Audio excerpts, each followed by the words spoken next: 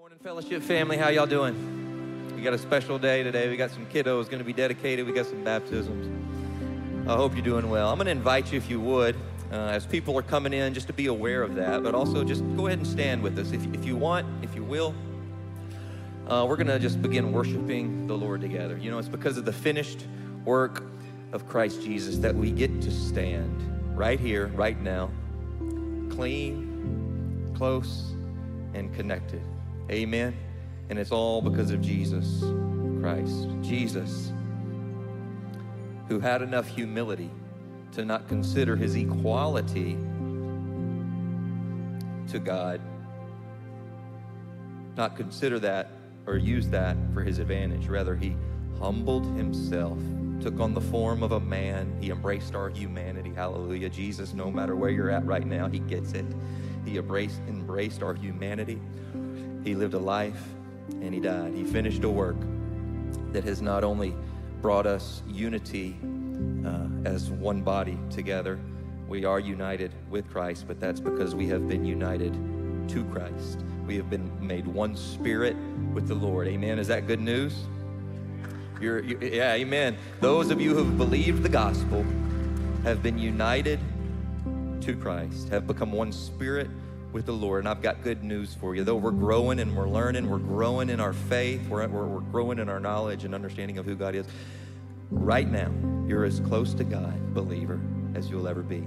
Amen. And that is because Jesus is so good and his work is complete. Amen. So this morning, as we huddle together, as we gather together, let's consider what our unity with the Lord means for our unity with one another. And let's also consider the humility of Jesus and what that means for us today. Let's sing together. Who else? Who else will rocks cry out to worship? Whose glory taught the stars to shine? Perhaps creation longs to have the words to sing, but this joy is mine. And with 1,000 hallelujahs, we magnify your name. And you alone deserve the glory, the honor, and the praise. Lord Jesus, this song is forever yours. 1,000 hallelujahs and 1,000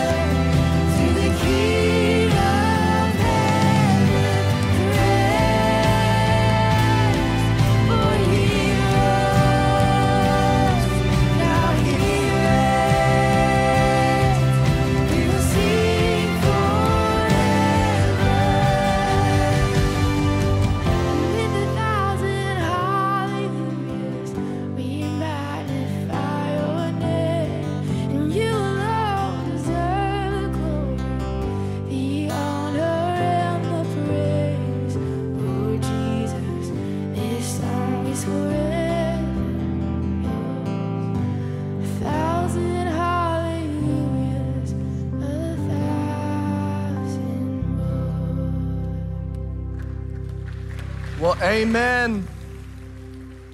Hey, you can take a seat. My name's Caleb Freeman. I'm one of the pastors here at the Rogers campus. Hey, I got a few announcements for you this morning. Hey, October 15th, if you've got a student 7th through 12th grade, our spring break mission trip applications will open up. And so if you've got a student, I'd really encourage you to check those mission experiences out. They're really fundamental for so many of our kids. But the 15th, applications open. Also, at the end of this month, on the 29th, the Training Center will be offering the Defense of the Resurrection course. And so if you're interested, it's another great opportunity for you. Here's what I really want to let you know. I want to give you one more reminder.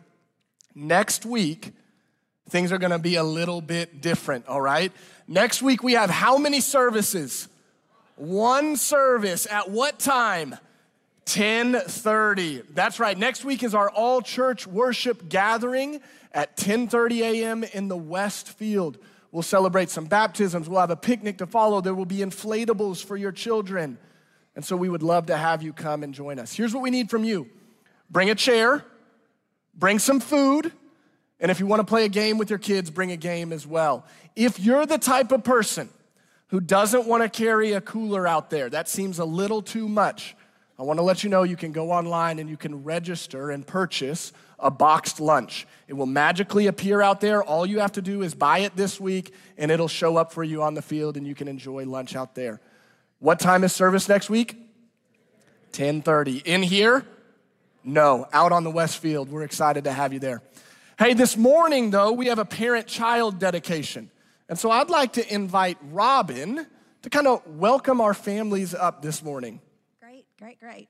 I'm so excited to be able to share this with you guys this morning. So we have some pretty cool kids and their parents that we're going to dedicate this morning. So let's kick it off. We're going to start with Ezra Bennett James. His parents say that Ezra is kind-hearted, sweet, and loving. He's a great helper, and he loves his little brother. And I've seen that in his little life.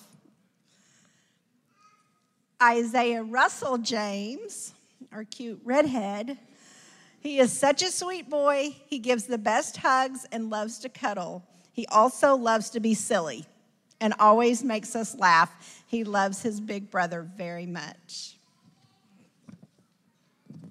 Then we have James Henry Lee. I've never seen him frown or cry. James is such a joy, full of giggles and smiles. Nothing makes him laugh more than playing with his big brother Hayes. Seeing our boys together is truly a gift from God. We pray James will grow to seek after Christ's heart and trust him always. Grayson John Smith. You made us parents, and we love you so much. You're a sweet, gentle, silly, and joyful. You love to ride your bike, go camping and fishing, play outside, and read all the books. And you are thoughtful about everything and everyone. So we know that the Lord will be with you and guide you forever. We love you. And Oliver Dean Smith. His curly hair. You are the sweetest addition to our family, and we love you so very much. You're curious, talkative, affectionate, and strong-minded. We know your path, and we know that the Lord will be with you and guide you in all of your journeys. Graham Robert Teckley. Come on up. You are the best addition to our family, Graham. Our prayer for you is that you will draw near to the Lord and live without fear because of your confidence in him. These are our families. Well, can you give it up for these families?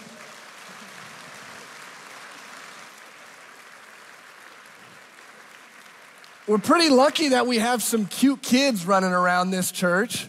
I mean, look at Graham right here. He's amazing. He drools like his daddy, though, apparently. It's all right. Am I allowed to make that joke right now? I'm in trouble at community group. I'm going to go on this side.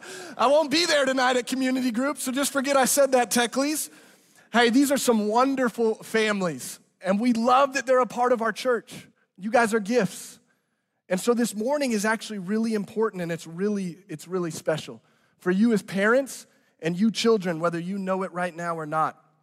Because what we're doing this morning, isn't just a child dedication, it's a parent-child dedication. In this moment, we're gonna offer these kids back to the Lord, these parents recognizing that these children are gifts, but it's unto Jesus that they're raising them. And we're also gonna dedicate these parents. These parents are gonna dedicate themselves to their children and to God, saying, Jesus, it's only with your help that we can raise godly children. And so here's what I wanna do. I wanna ask you parents a few questions. I'm gonna ask you some commitments. And if you're willing to make these commitments, my request is that you would respond with, we will with God's help. You ready for this? Parents, will you commit to care for, love, and treasure these children as gifts from God? If so, say we will with God's help. And will you commit to raise them and train them in the ways of Jesus, teaching them to obey all that he has commanded? If so, say we will with God's help. And will you commit to seeking out godly community in your life, practicing the spiritual disciplines in your life, and demonstrating godly habits in your life to your children? If so, say we will with God's help. Well, amen. Those are big commitments, ones that aren't taken lightly, and we appreciate your willingness to do so. But hey, you're not off the hook if you're sitting out there. Because a lot of times we hear the phrase, oh, it takes a village to raise a child. And that's true, but at Fellowship, we actually believe that raising godly children is best done with the help of the local body. And so this is what I want to do for just a second. If you're a family member of one of these families up here, would you stand up, please? And maybe not just family members, but if you're in a community group or a Bible study with anybody up here, would you stand up? For those of you who maybe share a neighborhood pool or a neighborhood park, your neighbors or friends with any of these people, would you stand as well? Anybody who works in our early childhood, because whether you all know this or not, everybody who works in early childhood is praying by name for these kids. Would you stand up? If you're somebody who's willing to commit to faithfully praying for families in Northwest Arkansas, would you stand? You see, parents, the beauty is you made a great commitment this morning, but you didn't make a commitment that you have to do by yourself. And all of these people are with you. All of these people want to walk with you. Jesus wants you to do this with him, and the way that he's enabling you to do that is sending these godly people into your life. And so, Fellowship, I've got a few questions for you, and if you're willing to commit to these, will you respond with, we will with God's help? Fellowship, will you commit to helping these parents along the journey of raising godly children? Will you encourage these parents, listen to them, and pray for them as you can? If so, say we will with God's help. And will you commit to praying for these children, encouraging them when you're able, serving them as possible, and helping them in any season of life? If so, say we will with God's help. And Fellowship, will you commit to a lifelong lifestyle of living like Christ, that these children might see who our God is through your life? If so, say we will with God's help. Amen. Well, hey, it seems fitting to me that in this time we would pray over these kids. And so, would you do something with me? Will you extend a hand towards these children right now? And what I'm gonna do is I'm gonna pray a prayer that I stole from Robin, and I guarantee you she stole it from somebody else, but it's really good and really fitting. So would you extend a hand and pray with me? Father, we ask that you would protect these children, protect Ezra and Isaiah, James, Grayson, Oliver, and Graham. Give them an awareness of your presence, Lord. Set purpose in their hearts and a passion for you that cannot be quenched. As they grow, we ask that you would sever any influence or distraction that would lead them away from your best for their life. Let your spirit rise up within them, fill them up to overflow so that they would have wisdom beyond their years. Be their guide today, Jesus. Be their guide tomorrow and forever. Give them a sensitivity to where you're working and what you're doing, convict them of anything that's not pleasing to you. Give them the courage to respond to that conviction. Give them the courage to live right, to honor you. Jesus, would you make these children humble servants? Because we believe that humble servants are great leaders that point to you. Would you raise them to be truth tellers in their generation? We pray these things in your name. Amen. Well, you can take a seat. Families, thank you so much. Here's my call to you. You committed to praying for them. So if you see them today in the foyer, pray for them, pray with them, tell them that you're beside them. Hey, not only do we get to celebrate a parent-child dedication this morning, but we also get to celebrate a dedication to the Lord through baptism. That's right. Good morning, fellowship.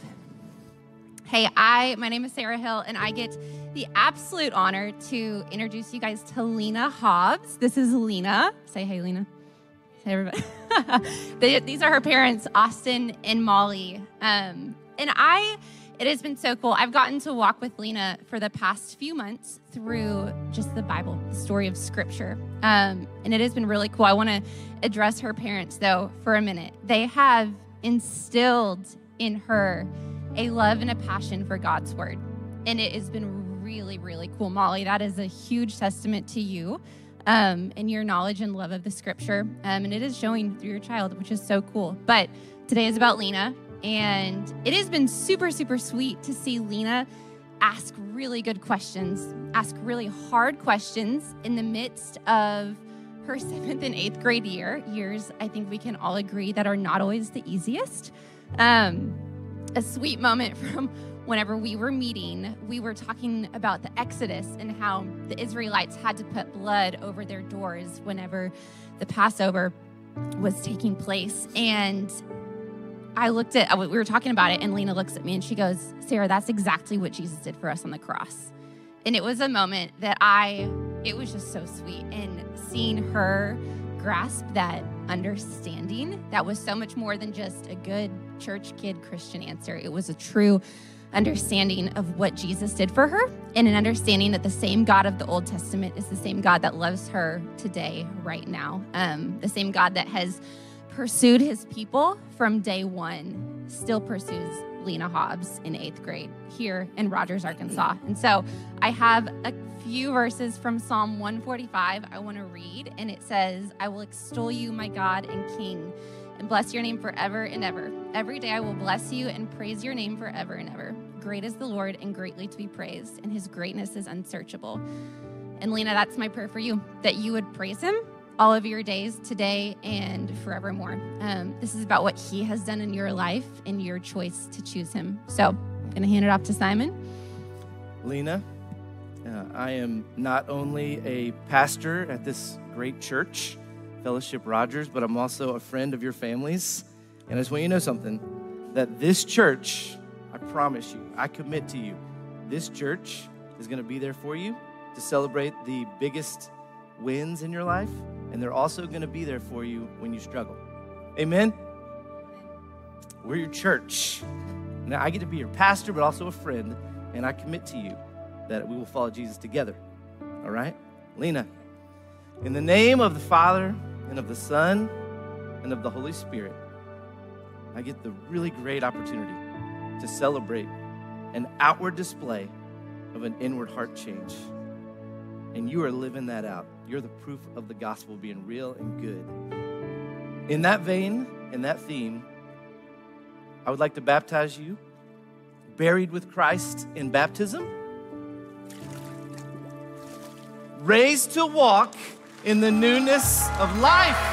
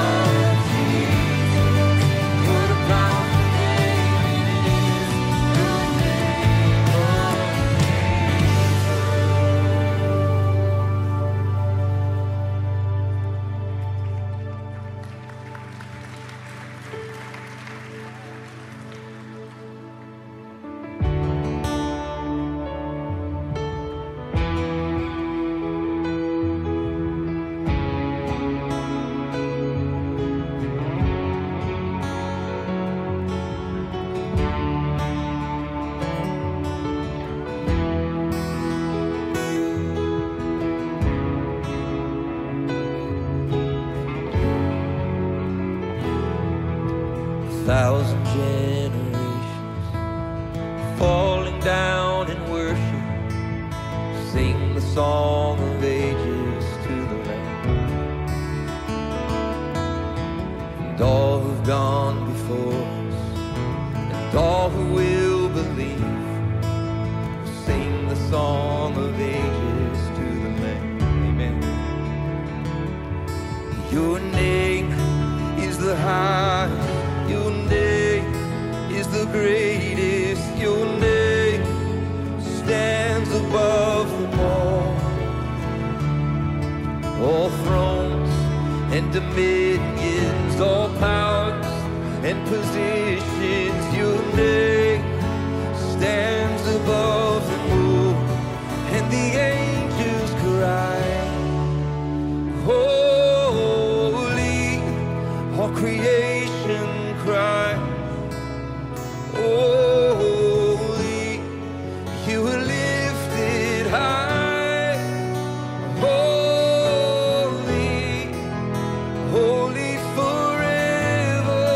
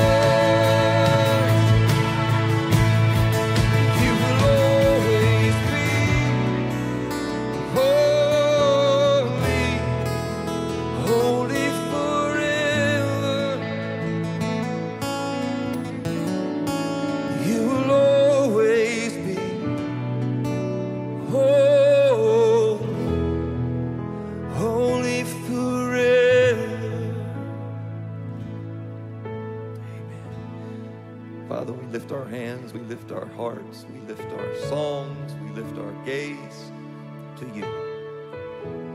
Lord, I thank you that you're a good God, good enough to embrace our humanity, step into our world, and finish and accomplish a work that none of us could accomplish. But your Son and our Savior did it, Jesus. And because of his work on the cross, for those of us who believe that good news, Lord, you are holy, and you've also made us holy. We're a people of your own possession. You've set us apart for a purpose, and we thank you for that. We thank you that closeness isn't earned, it's a gift. And so, Father, we thank you for allowing us to stand here, clean, close, one with you, one with Christ, united together as a body in Jesus. Lord, help us, teach us how to have that same attitude, the same humility that Jesus had. He didn't consider his equality. He didn't consider his status as a means for his own good, for his own advantage. Lord, he humbled himself. Help us, teach us, show us what that means in our life right here, right now. We'll give you the praise and the glory and the honor. Amen.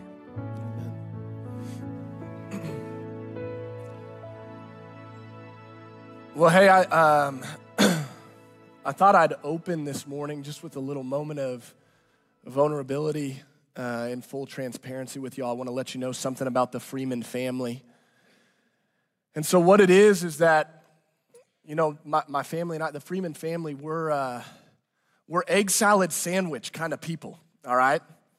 We like egg salad sandwiches. It's kind of a staple for dinner in our household. I got a 3-year-old that requests egg salad sandwich semi-regularly. And I'm not talking about anything special. I'm talking about hard-boiled eggs, garlic, salt, pepper, and mayonnaise. You put it on some Sara Lee honey wheat bread and enjoy it for all eternity. That's what we like. And I'll be very specific. It's nothing fancy, but it is important. It is mayonnaise, not Miracle Whip, all right? Amen? Yeah, because there's some, yeah, that's right. That'll get you excited. There's some of you out here who think mayonnaise and Miracle Whip are the same thing. It's not. And so can I just say right now, you're welcome here. We love you. You're here. But I would love to invite you to this prayer room right over here. We want to pray for your soul this morning because it's not the same thing. We like egg salad sandwiches. They're great. But every once in a while, my wife and I have had enough of them. You can only do it for so many weeks in a row, and then you got to change things up. And so when we need something special, when we need something good, I like to grill a steak.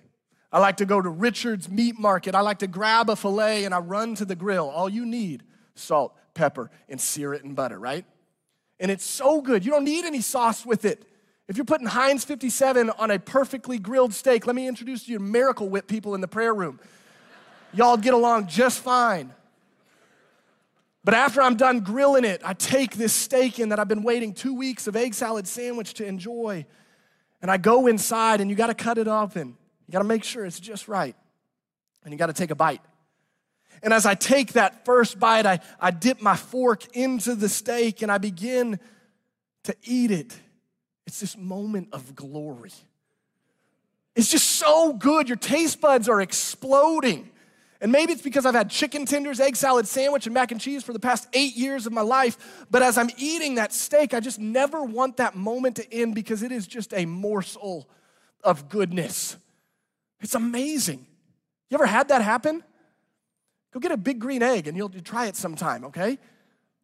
But we have these moments where even the smallest thing brings the most joy. Just these morsels of goodness are found in our life. All right, this morning, I think the set of scriptures that we have in Philippians is a morsel of goodness. It's just this little piece that Paul gives us that is so rich. It's so deep. You could just sit in it. And I realized that I just compared the Word of God to egg salad sandwich and a steak. All right, but I was a youth pastor, so it's expected. All right? If you're surprised by that, that's your fault, not mine. I want us to sit in the goodness of God this morning. I want us to just relish in what Paul gives us. So let's jump in. Philippians 2.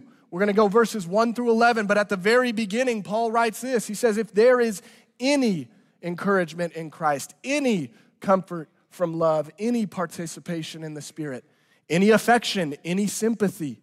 Complete my joy. He says, fill my joy to the fullest by being of the same mind, having the same love, being in full accord and of one mind. Paul starts out his second chapter to the Philippian believers, and he calls them into unity. He says, be unified together, have the same mind, have the same love, be of full accord.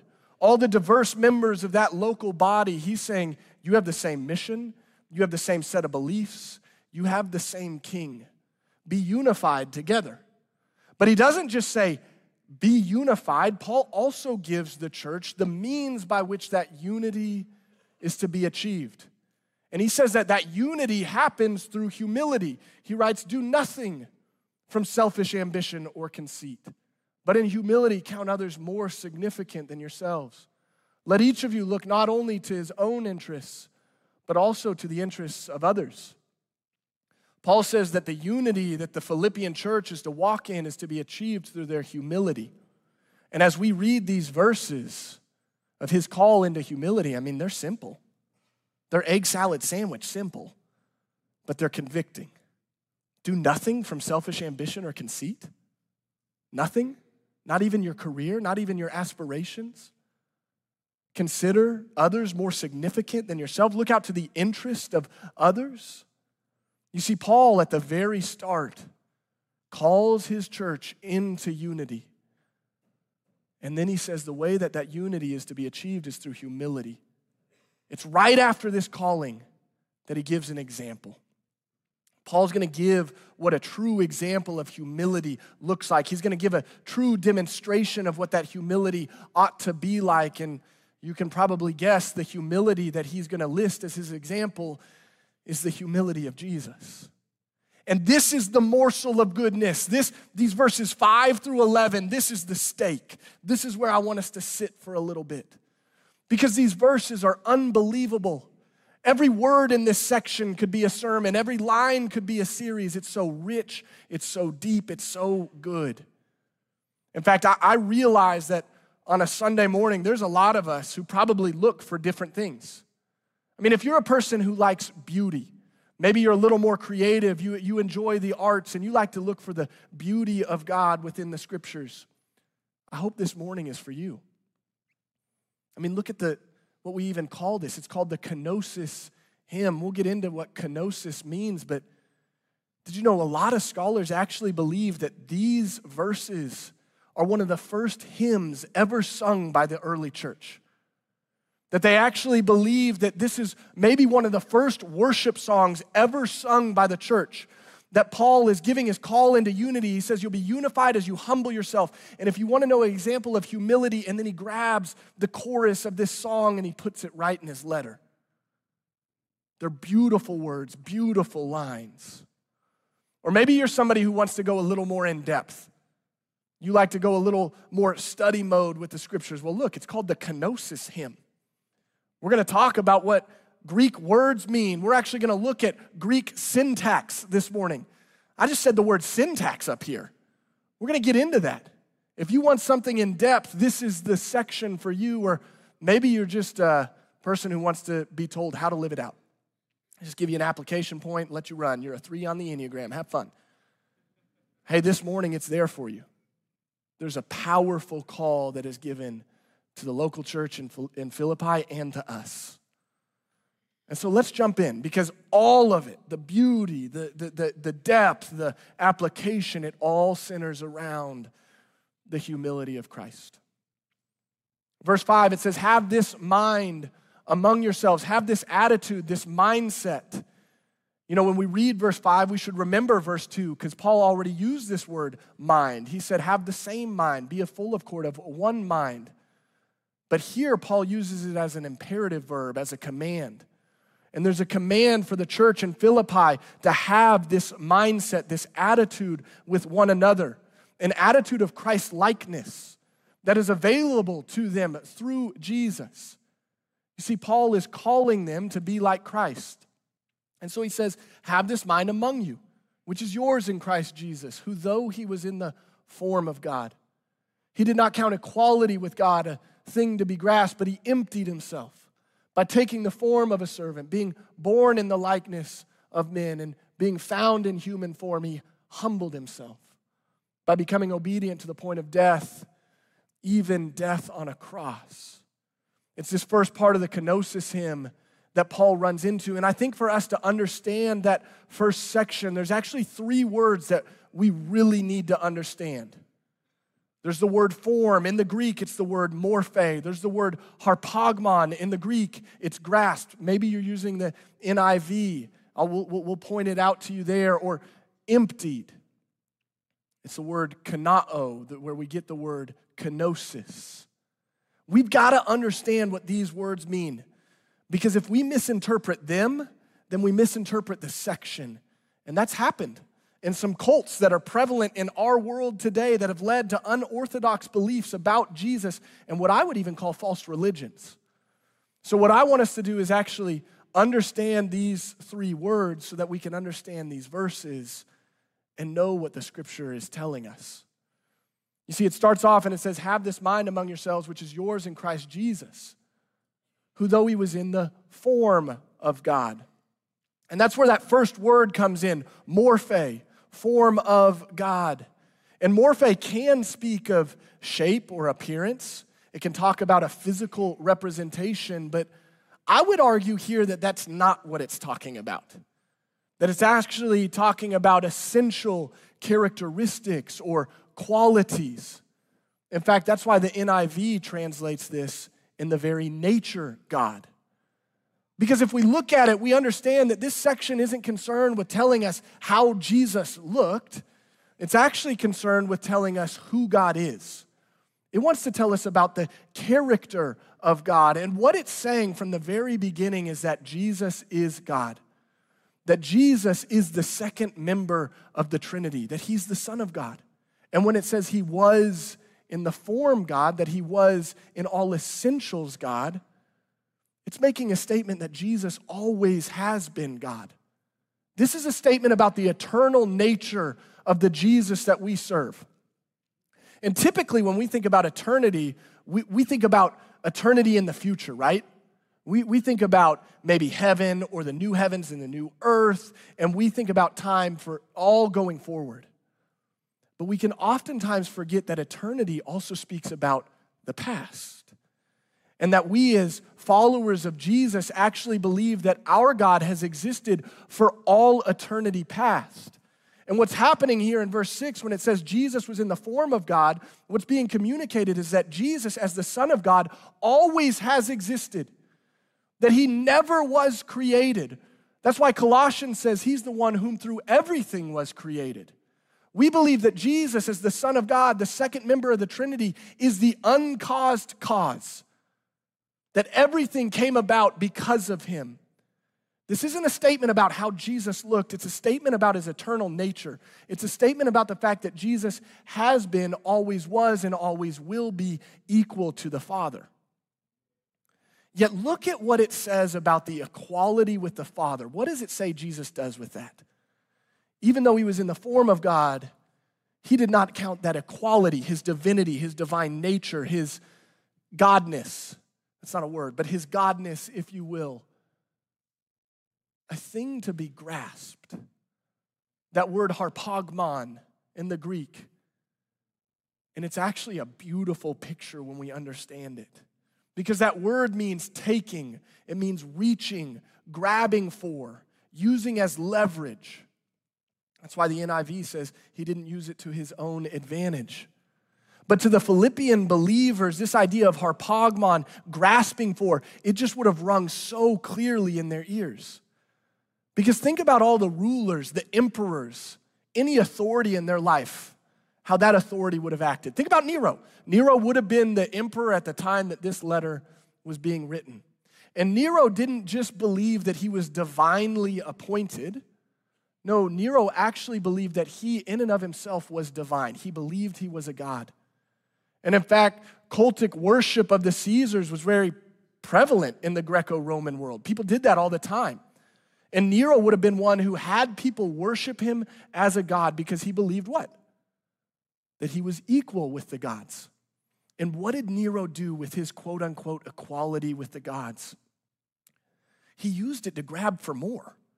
He used it to take more land.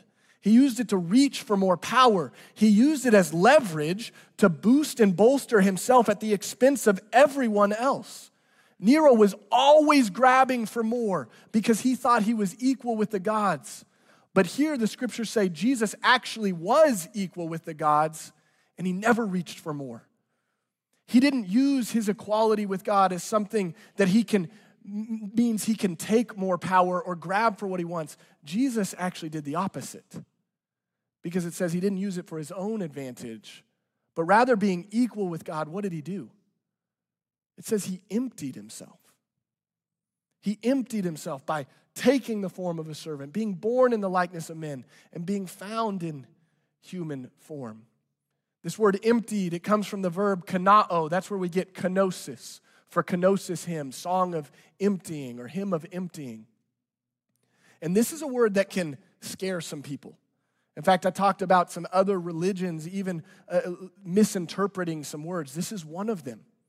Because there are some people who believe that when it says Jesus actually emptied himself, they believe that what it's saying is that he emptied himself of his divinity, that he was in the form God, that he was equal with God, and yet when he came to the earth, he actually emptied himself of that equality. But I would argue staunchly against that. I would say that is not the truth. In fact, that's why the NIV, if you're reading it, it says that he made himself nothing. Because what's being expressed here is not Jesus emptying himself of his divinity, but what's being expressed is that Jesus emptied himself of his prerogative to use that divinity for himself. And the reason that we know that is because of how this section of Scripture is written. You see, at the beginning I mentioned there's a part where we'll talk about Greek syntax. This is my morning. That's where we're going. So if that's really boring to you, hang with me for 3 minutes. All right, just hang on. We're coming back. But the reason we can understand how this emptying took place is because of how this letter is written. You see, emptied is the verb in this section, and it's followed by 3 participles. And those participles actually directly inform the way that we have to interpret the word. The participles that follow the verb tell us how to interpret the word. And the participles that follow this verb are by taking, by being born, being found. You see, the section actually says that Jesus emptied himself, not by giving up his form, but by taking on a form, not by giving up who he was, but by being born, not by hiding himself in a different manner, but being found in a new manner. You see, when you read this section, the way that Jesus emptied himself is described not so much as if he poured himself out and gave up something, but that he took something else entirely on. The example that I like to use would be that of a king. So go with me for a second. Picture a king sitting on his throne. He's got a crown, he's got a ring, got a robe, a scepter. Picture a king. And he hears that his kingdom isn't doing well, that his village is actually hurting, that the people are struggling. And so what this king does is he actually stands up off of his throne. He takes off his ring and he puts it down on his seat. He walks down the seat. He walks down the steps and is in the hallway of the palace. He walks down that hallway, pushes open the doors himself, and begins to walk down the stairways that lead to the palace. And as he's walking down those stairs, he undoes his robe. It lands on the ground. He comes to the dirt road that heads into the village, and he actually lays his crown down as well. He begins to meander through this dirt road and into the village, and off in the distance, he sees some farmers working in their fields. And inside the stable, he sees their cattle, and the cattle's hungry. And so he enters into this stable and actually finds some boots. He puts these boots on. He finds a hat. He puts that on, and there in the corner is a pitchfork. He sets down his scepter. He picks up the pitchfork, and he begins to move the hay to feed the cattle. In that analogy, is the king any less king because he took off his crown? No, he can go right back up to the throne and he can make any law he wants. Is he any less king because he took off his robe? Not at all. Let's ask this one. Is he any less king because he put on work boots? Or because he picked up a pitchfork and set down his scepter? No, what he did doesn't change who he is. He's still king, but rather than using his position of power as a means to gain himself more, he uses his position of power as a means to help those in his village. And in the same way, when the scriptures say that Jesus emptied himself by taking on, it's not saying that Jesus emptied himself of his equality with God, but it's saying that he emptied himself by taking on equality with humanity as well. That's where we get this idea, 100% God, 100% man. It's what we call the hypostatic union, that Jesus is fully God, he's fully man. And the process of the Son of God, who was in the very form of God, yet didn't consider equality with God something to be used to his own advantage, but emptied himself by taking on the form of a servant. That's what we call the incarnation. That's the fact that we believe in a God so humble that the Creator would stoop to the level of creation, that the King would become a servant. You see, oftentimes when we talk about the humility of God, we instantly run to the cross. And hear me out, that is a great place to go because the cross is a great demonstration of the love of Jesus and his humility. But we can forget just how humble of an act it was for Jesus simply to come to us. For the Creator of the universe to get up out of his throne and come to his people who are hurting. The God who created all time, subjecting himself to time. The God who created all gravity, subjecting himself to gravity. The God who created and knew human emotions, subjected and felt himself to human emotions. He knows what it's like to be abandoned. His best friend sold him to the cross for a bag of money. He knows what it's like to be embarrassed. He hung naked on that cross. He knows what it's like to be worried. He cried blood or sweat blood in the garden.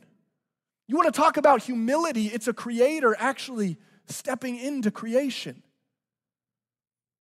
And that's what it means when it says that he emptied himself. He didn't give up his divinity, but he used his divinity for someone else. But it says that he didn't just empty himself, he also humbled himself.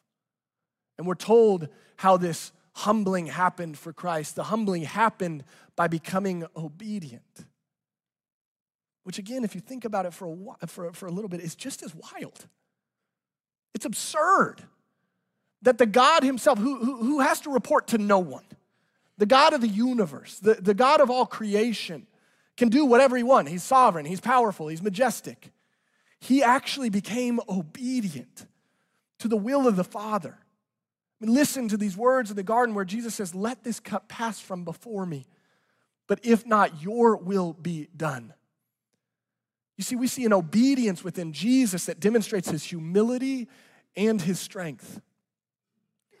And we probably don't have time for it, but we're going to do it anyways. We could pause there for a second because I think this world loves to tell us that obedience is weakness, that obedience unto the Lord is weakness. Doing what God calls you to do rather than what you feel like doing, rather than what you want to do, that's weakness because what you're doing is being inauthentic. You're not being true to yourself. You're not following who you really are. But Jesus demonstrates the exact opposite. That obedience under the will of the Father takes ultimate strength and complete humility and actually leads us into total joy and satisfaction. Obedience isn't weakness. Obedience is a Christ-like character that demonstrates humility. But Jesus wasn't just obedient. It says that he was obedient to death. The God who made life actually died. And not just any death. It says that he was obedient to the point of death, even death on a cross.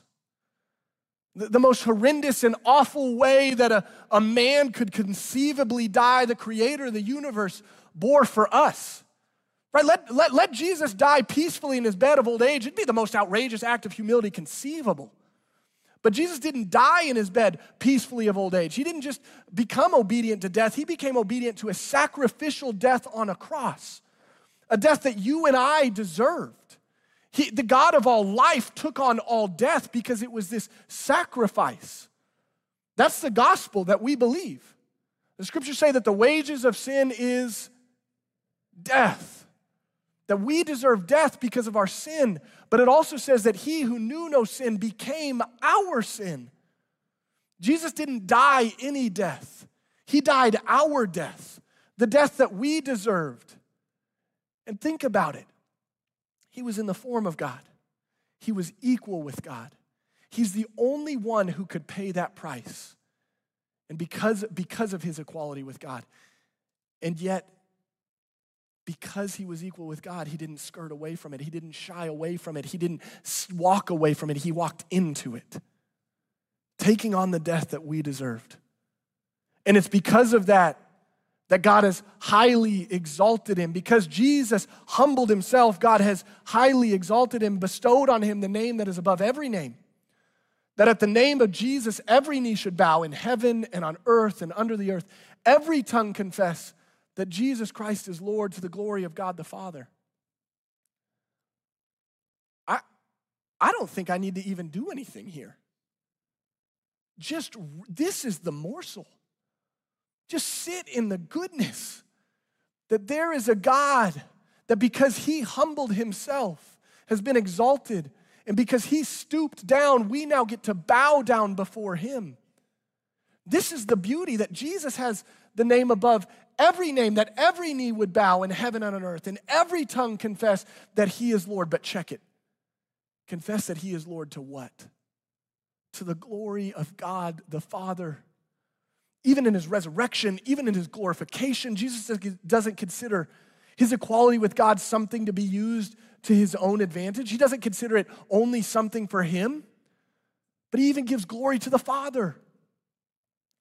You see, this is humility. This kenosis hymn describes Jesus' humility so perfectly, and you can see it in every aspect of who he is. We see the humility of Christ in his incarnation, that he was in the very form God, and yet he came and took on flesh. We see it in his life, that although he was equal with God, what did he do?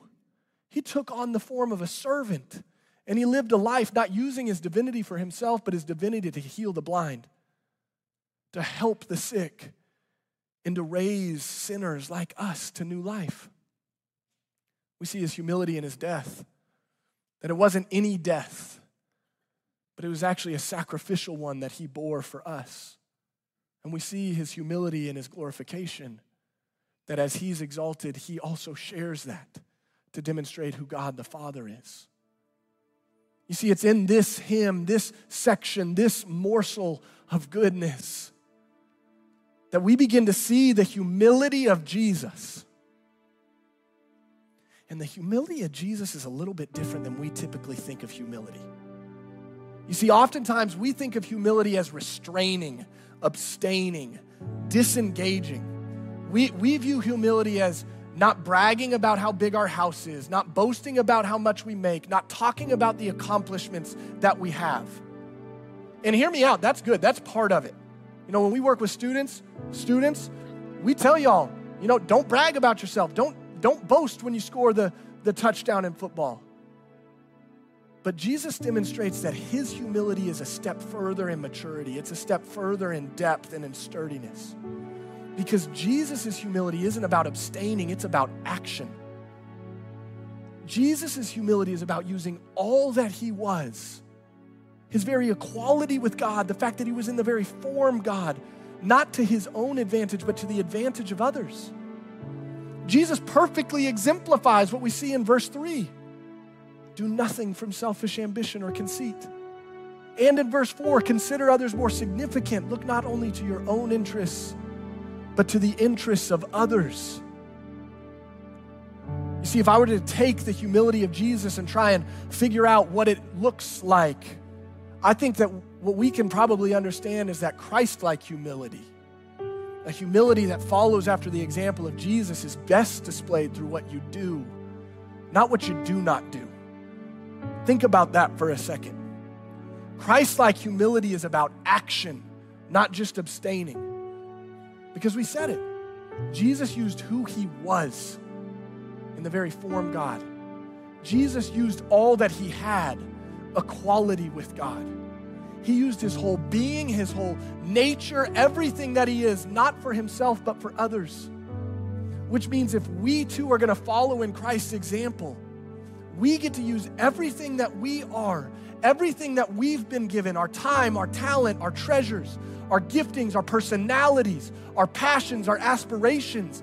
It's not given to you for you, it's given to you that you might give it to other people, just like Jesus did. That's what makes the picture of a loving mother such a compelling example of our God. That a mom, as she raises and nurses her child, she's literally giving of herself to the detriment of herself for the betterment of her child. That's humility. That's what makes a coach who cares more about his players than the plays that they run so impactful to so many of us, because he's willing to use the knowledge that he has to benefit them and help them win rather than gain glory for himself. To be honest, that's what makes a pastor, a spiritual leader who abuses their position of power to gain more, so hypocritical and so sad. Because humility is about what you do, not what you don't do. Which then I think begs the question that we all have to ask. Who are you? And what have you been given? How have you been gifted? What's your personality? What's your skills? What do you have available? What are you good at? And how do you not use that for selfish ambition, but also use it for the interest of others? How do you leverage everything you have for the benefit of those around you rather than yourself? How do you use your very nature, not as something that allows you to grab for more, but as something that enables you to give to others? Because that's exactly what Jesus did. Which I think tells us something. Because if you remember, Paul said the call in this section is to unity through humility. Paul writes to the Philippian church, he says, be unified. And the way that you're going to be unified is through humility. Humble yourselves before one another. And he gives the example. He says, be like Jesus, who used all that he was for someone else, us, who used everything that he is for the benefit of those he created. I think we have the same call. That we too are called as a local body to be unified together. That as a church, we're called to unity. And the best way to achieve that unity is through humility. That we would lay our crowns down before one another. And if we want to remember what that humility looks like, then remember Jesus, who was in the very form God, nature of God, yet didn't consider equality with God something to be grasped, something to be used to his own advantage, but emptied himself by becoming a servant, being born in the likeness of men and being found in human form. He humbled himself by becoming obedient to death, even death on a cross. And it's for that reason that God has exalted him, given him the name above every name. And it's for that reason that we too exalt him. And so would you stand with me now as we exalt the King who in his incarnation, his life, his death, his glorification has exemplified what true humility looks like. We exalt thee. We exalt thee. We exalt thee. Oh Lord,